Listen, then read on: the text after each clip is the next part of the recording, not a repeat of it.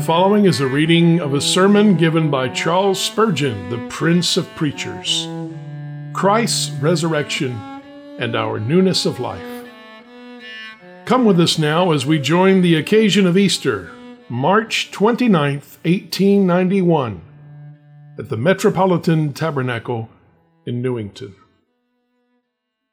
Romans chapter 6, verse 4 says, "Therefore we are buried with him by baptism into death, that like as Christ was raised up from the dead by the glory of the Father, even so we also should walk in newness of life." I have aforetime preached upon the whole verse, so that this morning I shall take the liberty to dwell chiefly upon the latter part of it. Like as Christ was raised up from the dead by the glory of the Father, even so we also should walk in newness of life. The idea that the grace of God should lead us to licentiousness is utterly loathsome to every Christian man. We cannot endure it. The notion that the doctrines of grace give license to sin comes from the devil, and we should scout it with a detestation more deep than words can express. How shall we that are dead to sin live any longer therein? On our first entrance upon a Christian profession, we are met by the ordinance of baptism, which teaches the necessity of purification. Baptism is, in its very form, a washing, and its teaching requires cleansing of the most thorough kind. It is a burial in which the man is viewed as dead with Christ to sin and is regarded as rising again as a new man.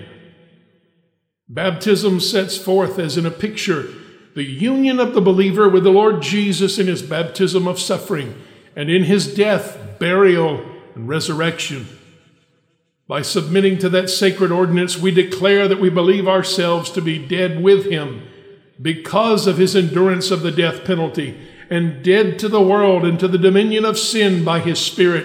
At the same time, we also profess our faith in our Lord's resurrection, and that we ourselves are raised up in union with him and have come forth through faith into newness of life. It is a very impressive and vivid symbol, but it is without meaning unless we rise to purity of life. The basis of this confession lies in the union of every believer with Christ Jesus. We are dead with him because we are one with him. We are risen with him because we are one with him. Every believer is, in the purpose of divine grace, identified with Jesus. He was given to the Lord Jesus from before the foundation of the world and placed under his covenant headship. The Lord Jesus suffered for the believer as his substitute, and virtually each saved one died in Christ who represented him. The believer rose in Christ by virtue of the eternal union which exists between the saint and his Savior. Therefore, the believer continues to live, for the Lord has said, "Because I live, ye shall live also." Our destiny is identified with that of our covenant head. His life is the model of our experience. He makes us to be conformed to his image now, and we shall be like him when we shall see him as he is. Oh, my hearer, if you are not in Christ, you have nothing. Out of Christ, you are in the wilderness. With him, you are in a paradise. In Christ, believers possess all the treasures of wisdom and knowledge and grace and power and love. All things are yours if you are Christ's. From our union to Christ follows our sanctification. We cannot follow after sin, for Christ does not follow after it. He died unto sin once, and we are henceforth dead to it. He is risen by the glory of the Father, and we are risen with him into righteousness and acceptance and joy. Now follow me in the text, taking as your first thought the fact that the resurrection of our Lord was attended with glory. He was raised up from the dead by the glory of the Father. Christ's resurrection is linked with the fullness of eternal glory. In itself was a great marvel. Our Lord was assuredly dead. The Roman guards at the cross took care that no condemned person escaped the death penalty. In our Lord's case, his heart was pierced with the spear to make sure that no life remained in him. Joseph begged his body. By the loving hands of those who were sure that he was dead, he was wrapped in spices and fine linen and laid in the rocky tomb. There lay our Lord in the grave with a stone rolled at the cave's mouth and a seal set upon it by those in authority, whose envy made them take double precautions. As when a prince lies slumbering in his pavilion, he is watched by a guard, and so was our Lord's sepulchre, watched by a guard of Roman soldiers, that no man might steal his body. There he lay in the heart of the earth for a portion of 3 days and nights. He was really dead, and in the grave he wore all the marks of decease. A napkin was bound about his head, and the linen cloths enwrapped his limbs. On the morning of the 3rd day it was truly said, "The Lord has risen indeed," for he actually, literally, and in very fact awoke to life, unbound the napkin and laid it by itself, leisurely folded his grave clothes, and when the angel had rolled away the stone from the mouth of the sepulchre, the first begotten from the dead came forth in a material body to live among his disciples for 40 days. During the time of his sojourn, his resurrection was established by many infallible proofs. He was seen and heard and touched and handled. One of his disciples put his finger into the print of the nails and thrust his hand into his side. He possessed a real body, for he ate a piece of a broiled fish and of a honeycomb before them all. It was Jesus of Nazareth, and none other than he, who met his disciples at Galilee. On this firm basis of fact, we build our holy faith, but certain as it is nonetheless a marvel. All glory be to him that brought again from the dead our Lord Jesus, the great shepherd of the sheep, through the blood of the everlasting covenant. The resurrection of our Lord is glorious in contrast with his humiliation. It has in it sufficient of glory to redeem his passion from the shame which gathered about it. We read in Matthew 20:18 and 19 how he was to be betrayed, condemned to death, delivered to the Gentiles, mocked, scourged, and crucified. But we note that all the gloom of that dread tragedy is removed by the few words with which our Lord ended the story. "And the 3rd day he shall rise again."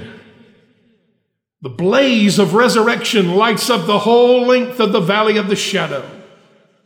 His death wears no dishonor on its brow, for his rising again hath set a diadem thereon. We celebrate Gethsemane and Calvary and find no bitterness in all their grief, because death is swallowed up in the victory of resurrection. The whole earthly life of Jesus, with its poverty, its slander, its sorrow, its scourging, its spitting, its crucifixion, is raised above all trace of dishonor by his glorious resurrection. His resurrection is glorious in its effects. He was delivered for our offenses, but he was raised again for our justification. In death, he discharged our debt. In resurrection, he exhibited the receipt of all our liabilities. He was surety for us. Therefore, he smarted and went down to the prison of the grave, but by death he discharged his suretyship and was set free. Our Lord is risen, and therefore we shall rise in the day of his appearing. The breaker leads the way, and behind the mighty champion, the whole company of his redeemed pass through the portals of the tomb in the power of his resurrection. The stone is rolled away for them as well as for him. They cannot be holden of the bonds of death, for he could not be detained a captive.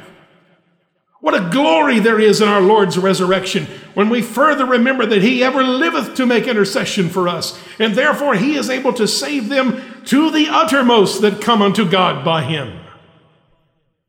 The fullness of salvation comes to us because he has risen from the dead and is now making intercession for the transgressors. Oh, brethren, the resurrection of Jesus is bright as the sun with glory. Faith in it thrills our hearts. Well might each line of our hymn end with a hallelujah. When we say one to another, "The Lord is risen indeed," we feel like singing all the time. For now our faith is not vain. We are not in our sins, and those who have fallen asleep have not perished. Our Lord's resurrection was glorious as to its cause, for it was a display of the glory of the Father. For glory, you may read power, if you please, for it was a great work of power to raise Jesus from the dead. But it was more than a miracle of power, for all the attributes of God united their glory in the resurrection of Christ. God's love came there and opened those closed eyes. His delight bejeweled those deadly wounds. His wisdom set in motion that pierced heart. Divine justice claimed his loosing from the grave, and mercy smiled as she lit up his face with an immortal smile. There and then did Jehovah make all his glory to pass before us. And he proclaimed the name of the Lord. If you ask where God's glory most is seen, I will not point to creation nor to providence, but to the raising of Jesus from the dead. It is true that in the silence of the tomb there were no spectators, but God himself was there. After the deed was done, there were many who beheld his glory, and when at the close of his sojourn below he ascended beyond the clouds, all heaven came forth to meet him and to behold the conqueror of death and hell. In his resurrection, the glory of God was laid bare. The veil which had concealed the sacred presence was rent from top to bottom, and the glory of the Lord was seen in the resurrection of Christ from the dead. That resurrection is glorious because of its sequel in reference to our Lord. Of this I've already spoken in measure, only let me remind you that he rose to die no more. Once hath he suffered, but it is once for all. His victory is final. Like Samson, the fierce lion of death roared upon him in the vineyard. The monster had hitherto overcome everyone whom he assailed, but this time he met his match. Our greater Samson rent him as though he were a kid, and though our deliverer fell in the act of victory, he rose from the death struggle with fullness of life. Behold, he comes to us today, bearing handfuls of honey on which he bids us feed. He has taken it from the carcass of the lion which he slew, and now is death a store of sweets rather than a cup of gall. To the child of God, death furnishes a couch of rest and is no longer a dark and noisome prison cell. Death is the refining pot for this poor flesh and blood. The body is sown in corruption, but it is raised in incorruption and immortality. We shall see these eyes behold our Lord when he shall stand in the latter day upon the earth. O glorious resurrection which has turned our poison into medicine. O miracle of love which has made death to be the gate of life. When you were singing the Easter hymn just now, it seemed to me as if we filled the whole earth with silver bells. And when you came to the last verse, you were so fully getting into the music of the truth that I had half a mind to cry, let us begin again. And the rising of Jesus, death itself is shut up in prison. 10,000 hallelujahs come flying down from heaven to teach us how to sing. Vain the watch, the stone, the seal. Christ has burst the gates of hell. Death in vain forbids him rise. Christ had opened paradise. Let me introduce you to our second point, which is this. The parallel in our experience is also full of glory. The time of love had fully come. We also rose as to our spirits that like as Christ was raised up from the dead by the glory of the Father, even so we also should walk in newness of life. Partakers of his death, we are also partakers of his resurrection. This body of ours will have its share in that blessing of adoption in due time. As yet it remains subject to pain and weakness and death. For it is, as the apostle puts it, if Christ be in you, the body is dead because of sin, but the spirit is life because of righteousness.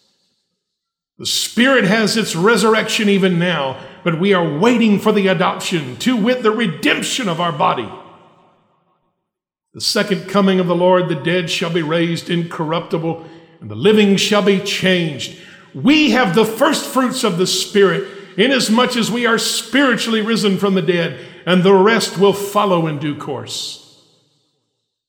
It is a blessed thing that we should be made alive in Christ. As many of you as have believed in the Lord Jesus have been raised from among the dead. You were once without faith and without feeling. You had no sense of sin. You had no desire after holiness. You had no confidence in Christ. You had no love for the Father. But you hath he quickened, who were dead in trespasses and sin.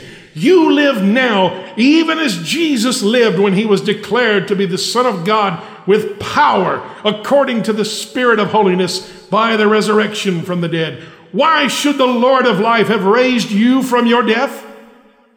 Multitudes around you are still dead. You could not have made yourselves alive, for it is clear that the dead cannot rise by their own power. You were like the dry bones of Ezekiel's valley, without even the form or the moisture of life. You were more difficult to quicken than your Savior's body, for he saw no corruption, but you were corrupt of heart.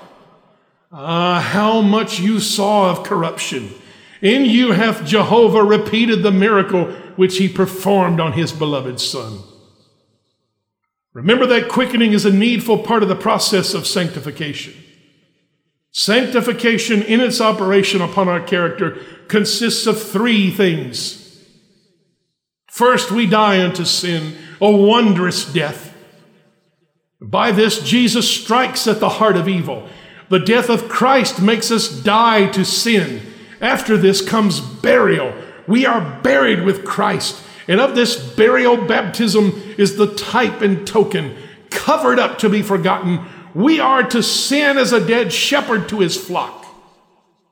As the sheep pass over the dead shepherd's grave, or even feed thereon, and yet he regardeth them not, so our old sins and habits come about us. But we as dead men know them no more. We are buried to them. To complete our actual sanctification, we receive heavenly quickening. If we be dead with Christ, we believe that we shall also live with him. Yea, we do live in him and by him, for he that believeth in him hath everlasting life. I trust you know what this means. Have you been thus dead, thus buried with Christ? Are you now thus quickened in the likeness of his resurrection? This is your joyful privilege, if you are indeed believers in Christ and joined unto the Lord in one spirit. Being thus quickened, you are partakers of a new life. You are not like Lazarus, who when he was raised from the dead, had the same life restored to him. True, you have that same life about you. Alas, that you should have it, for it will be your burden and plague. But your true life has come to you by your being born again from above. This is the record, that God hath given to us eternal life, and this life is in his Son. He that hath the Son hath life. The Holy Ghost hath wrought us, and in us a higher life than nature possessed. We know that whatsoever is born of God sinneth not, but he that is begotten of God keepeth himself, and that wicked one toucheth him not.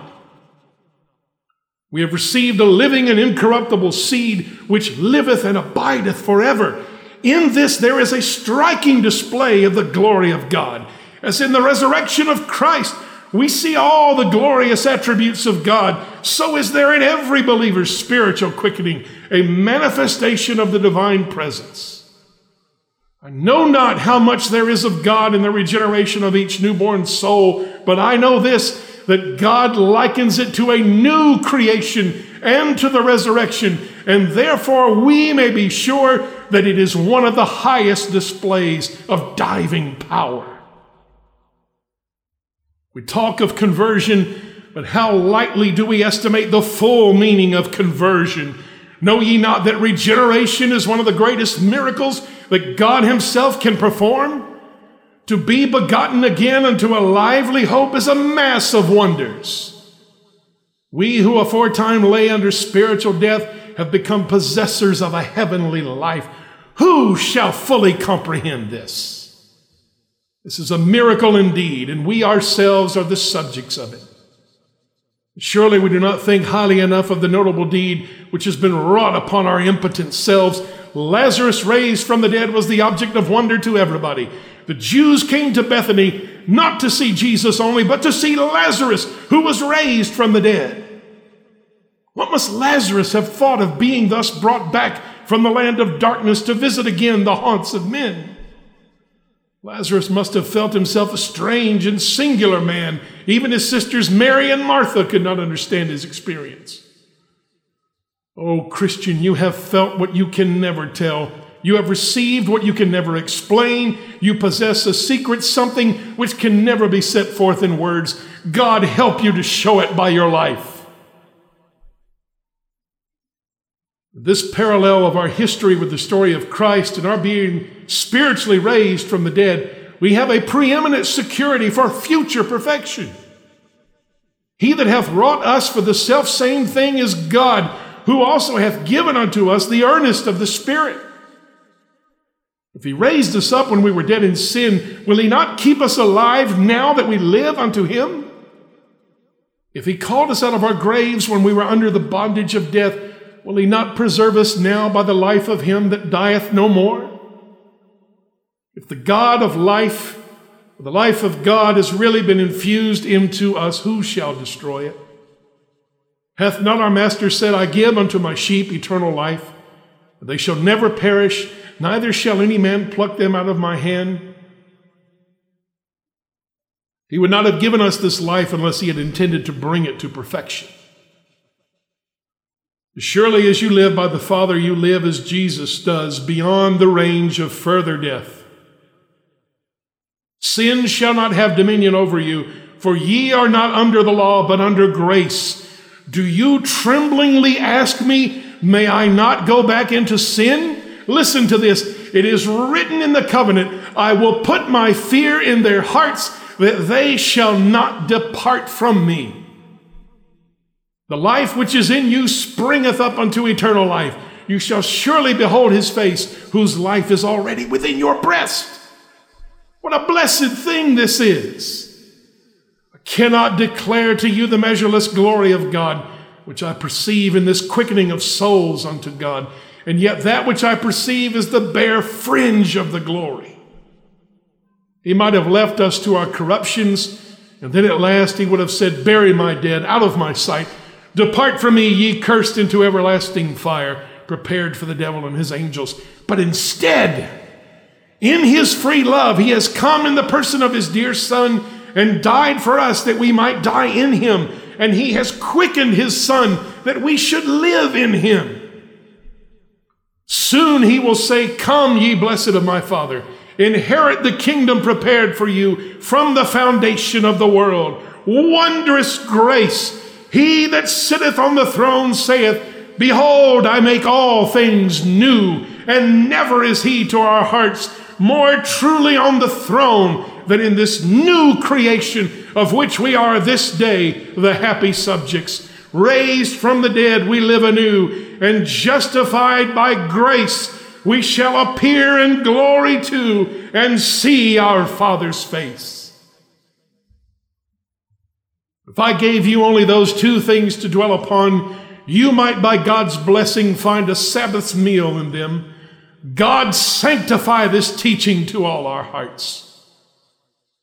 Now I want your special attention while I notice in the third place that the life then given is emphatically new. Read here again our text, like as Christ was raised from the dead by the glory of the Father, I expected that we should then read, even so we also should be raised by the glory of the Father. But it is not so. Paul sometimes takes great leaps of thought. It is in his mind that we are raised together with Christ, but his thought has gone further, even to the activity which comes of life, and we read that we also should walk in newness of life. As much as to say, I need not tell you that you have been quickened as Christ was, but since you have been made alive, you must now show it by your walk and conduct. But he reminds us that this life has much newness about it. Newness of life. What does it mean? It means this: when we are born again and believe in the Lord Jesus Christ, which takes place at the same time, we receive a life which he never before possessed. We begin to feel, to think, and to act as we never did before. The new life is something foreign to our fallen nature, an exotic, a plant of another clime. The carnal mind knows nothing of spiritual things. The man who is not born again cannot understand what the new birth means. Spiritual things are spiritually discerned, and the carnal man is all abroad in reference to them. In your quickening, you received a light which had never before shone in your bosom, a life that came not from men and neither by men.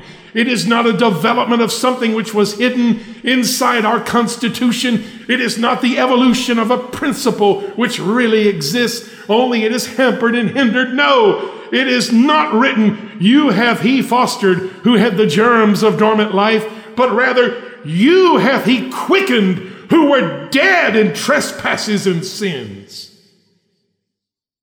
You had no life.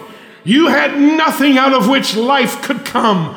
Fostered you might have been, but all the fostering possible would only have developed your corrupt nature and caused the evil within to grow at a greater rate. No seeds of eternal life lie buried in the dunghill of fallen nature.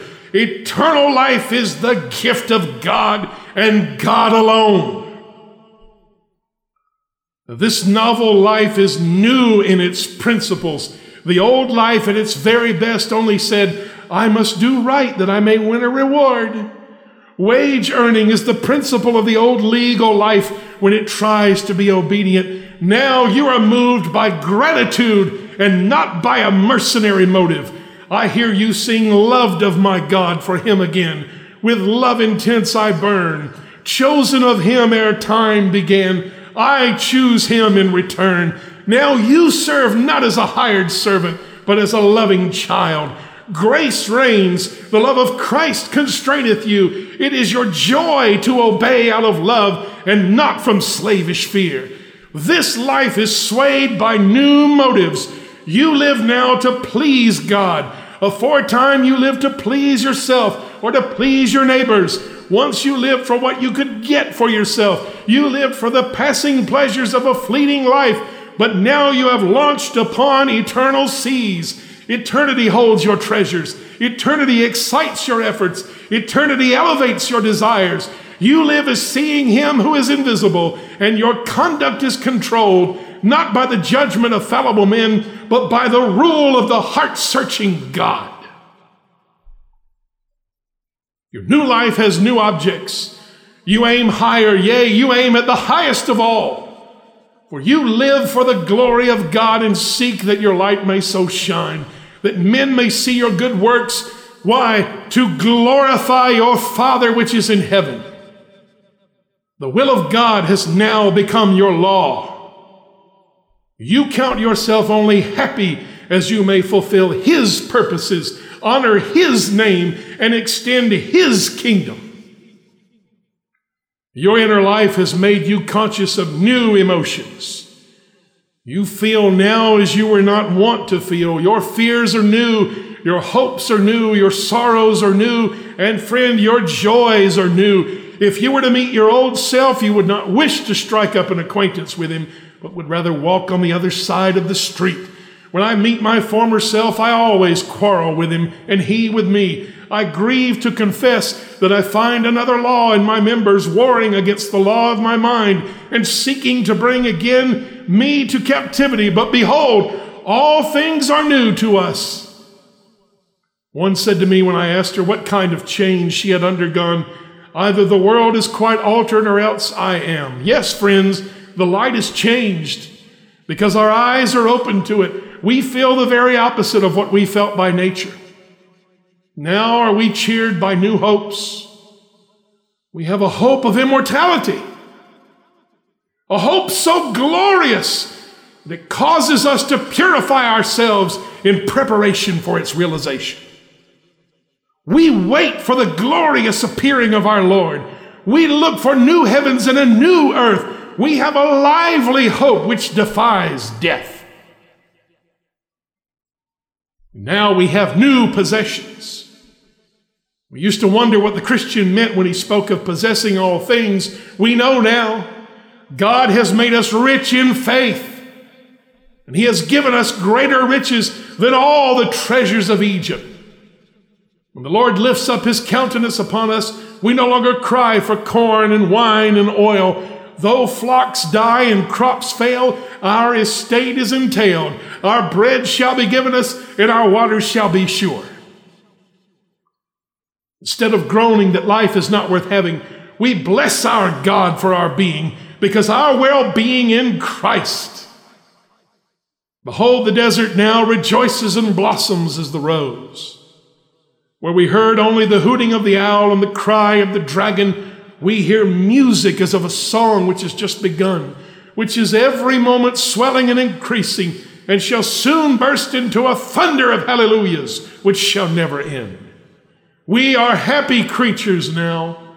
Once we were doleful enough, save when we were in our cups and inflamed with a garrulous mirth. But now we have peace like a river, and a secret joy which no man taketh from us. We drink of a well which none can dry up. We have bread to eat that the world knows not of. Truly our fellowship is with the Father, and this even to ourselves is so vast a joy that it overwhelms us. When we are nearest to God and absorbed in him, we cannot comprehend our own delight. We have come into a new world altogether, a world far more grand than that which nature reveals. I often compare myself to a chick which aforetime was imprisoned in the dark, narrow, and uncomfortable prison of its natural shell. In that condition, I neither knew myself, was in a chaos as one unborn. Do I not remember when the shell was broken and I came out into the open?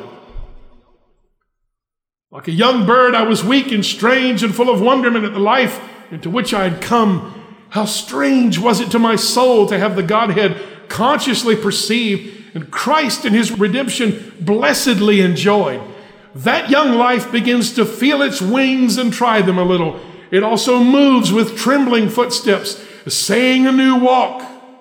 It sees things it never dreamed of when shut up in the darkness. The newborn soul beholds new heavens and a new earth wherein dwelleth righteousness. That text has come true to some of us.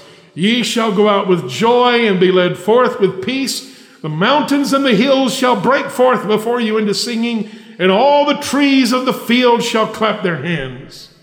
It's a wonderful thing, this new life. I beg to press home the inquiry, do you know it? Do you enjoy it? Do not boast that you are being educated. Educate the old life as you will. It will remain natural and cannot become spiritual. You have been, you say, religious from your childhood. Be it so, but even to you I must say, ye must be born again. There must be a passing from death unto life. Does all I'm talking about seem to be a confused maze? So far, it will do you good to know that you do not understand the things of God. To know that you are a stranger to the inward life may be a blessing to you. It may be that a prayer will spring up in your heart. Lord, implant in me this life. The Lord and giver of life is willing to bestow it. It is to be had through Jesus.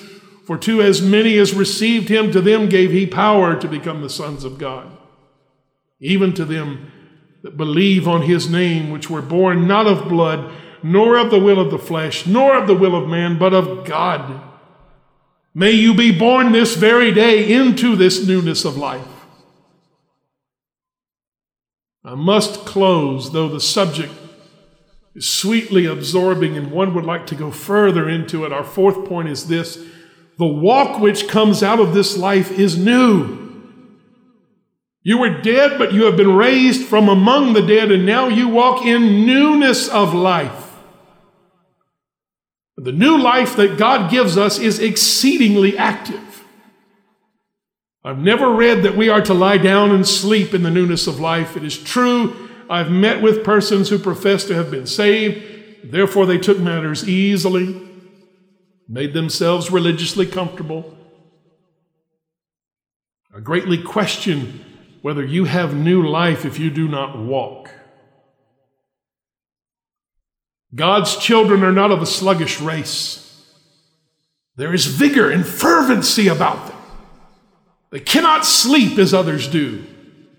The new life is akin to the life of angels, and angels do not spend the day in slumber or sloth.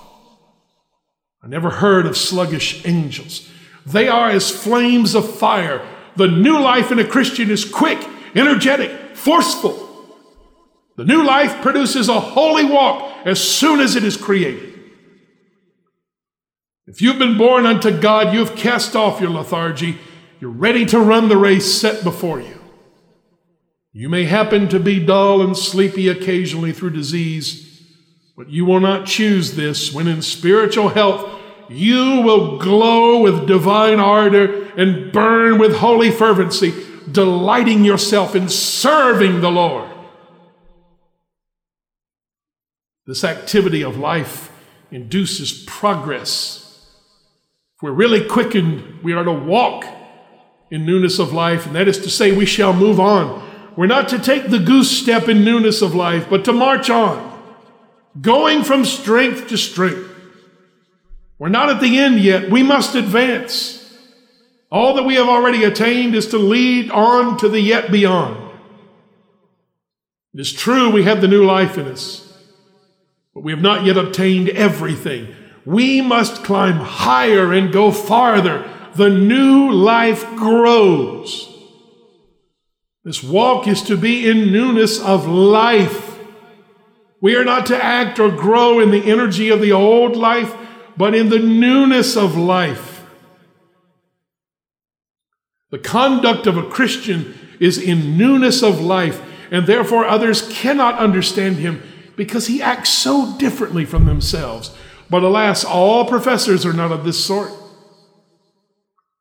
I see a Christian man coming back one evening from a place of questionable amusement. Did he go there in newness of life?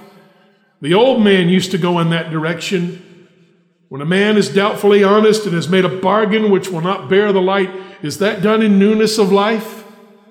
When an employer grinds down the workman to the last farthing, is that done in the newness of life? Surely you will see what I'm aiming at. Brethren, have done with the things of the flesh.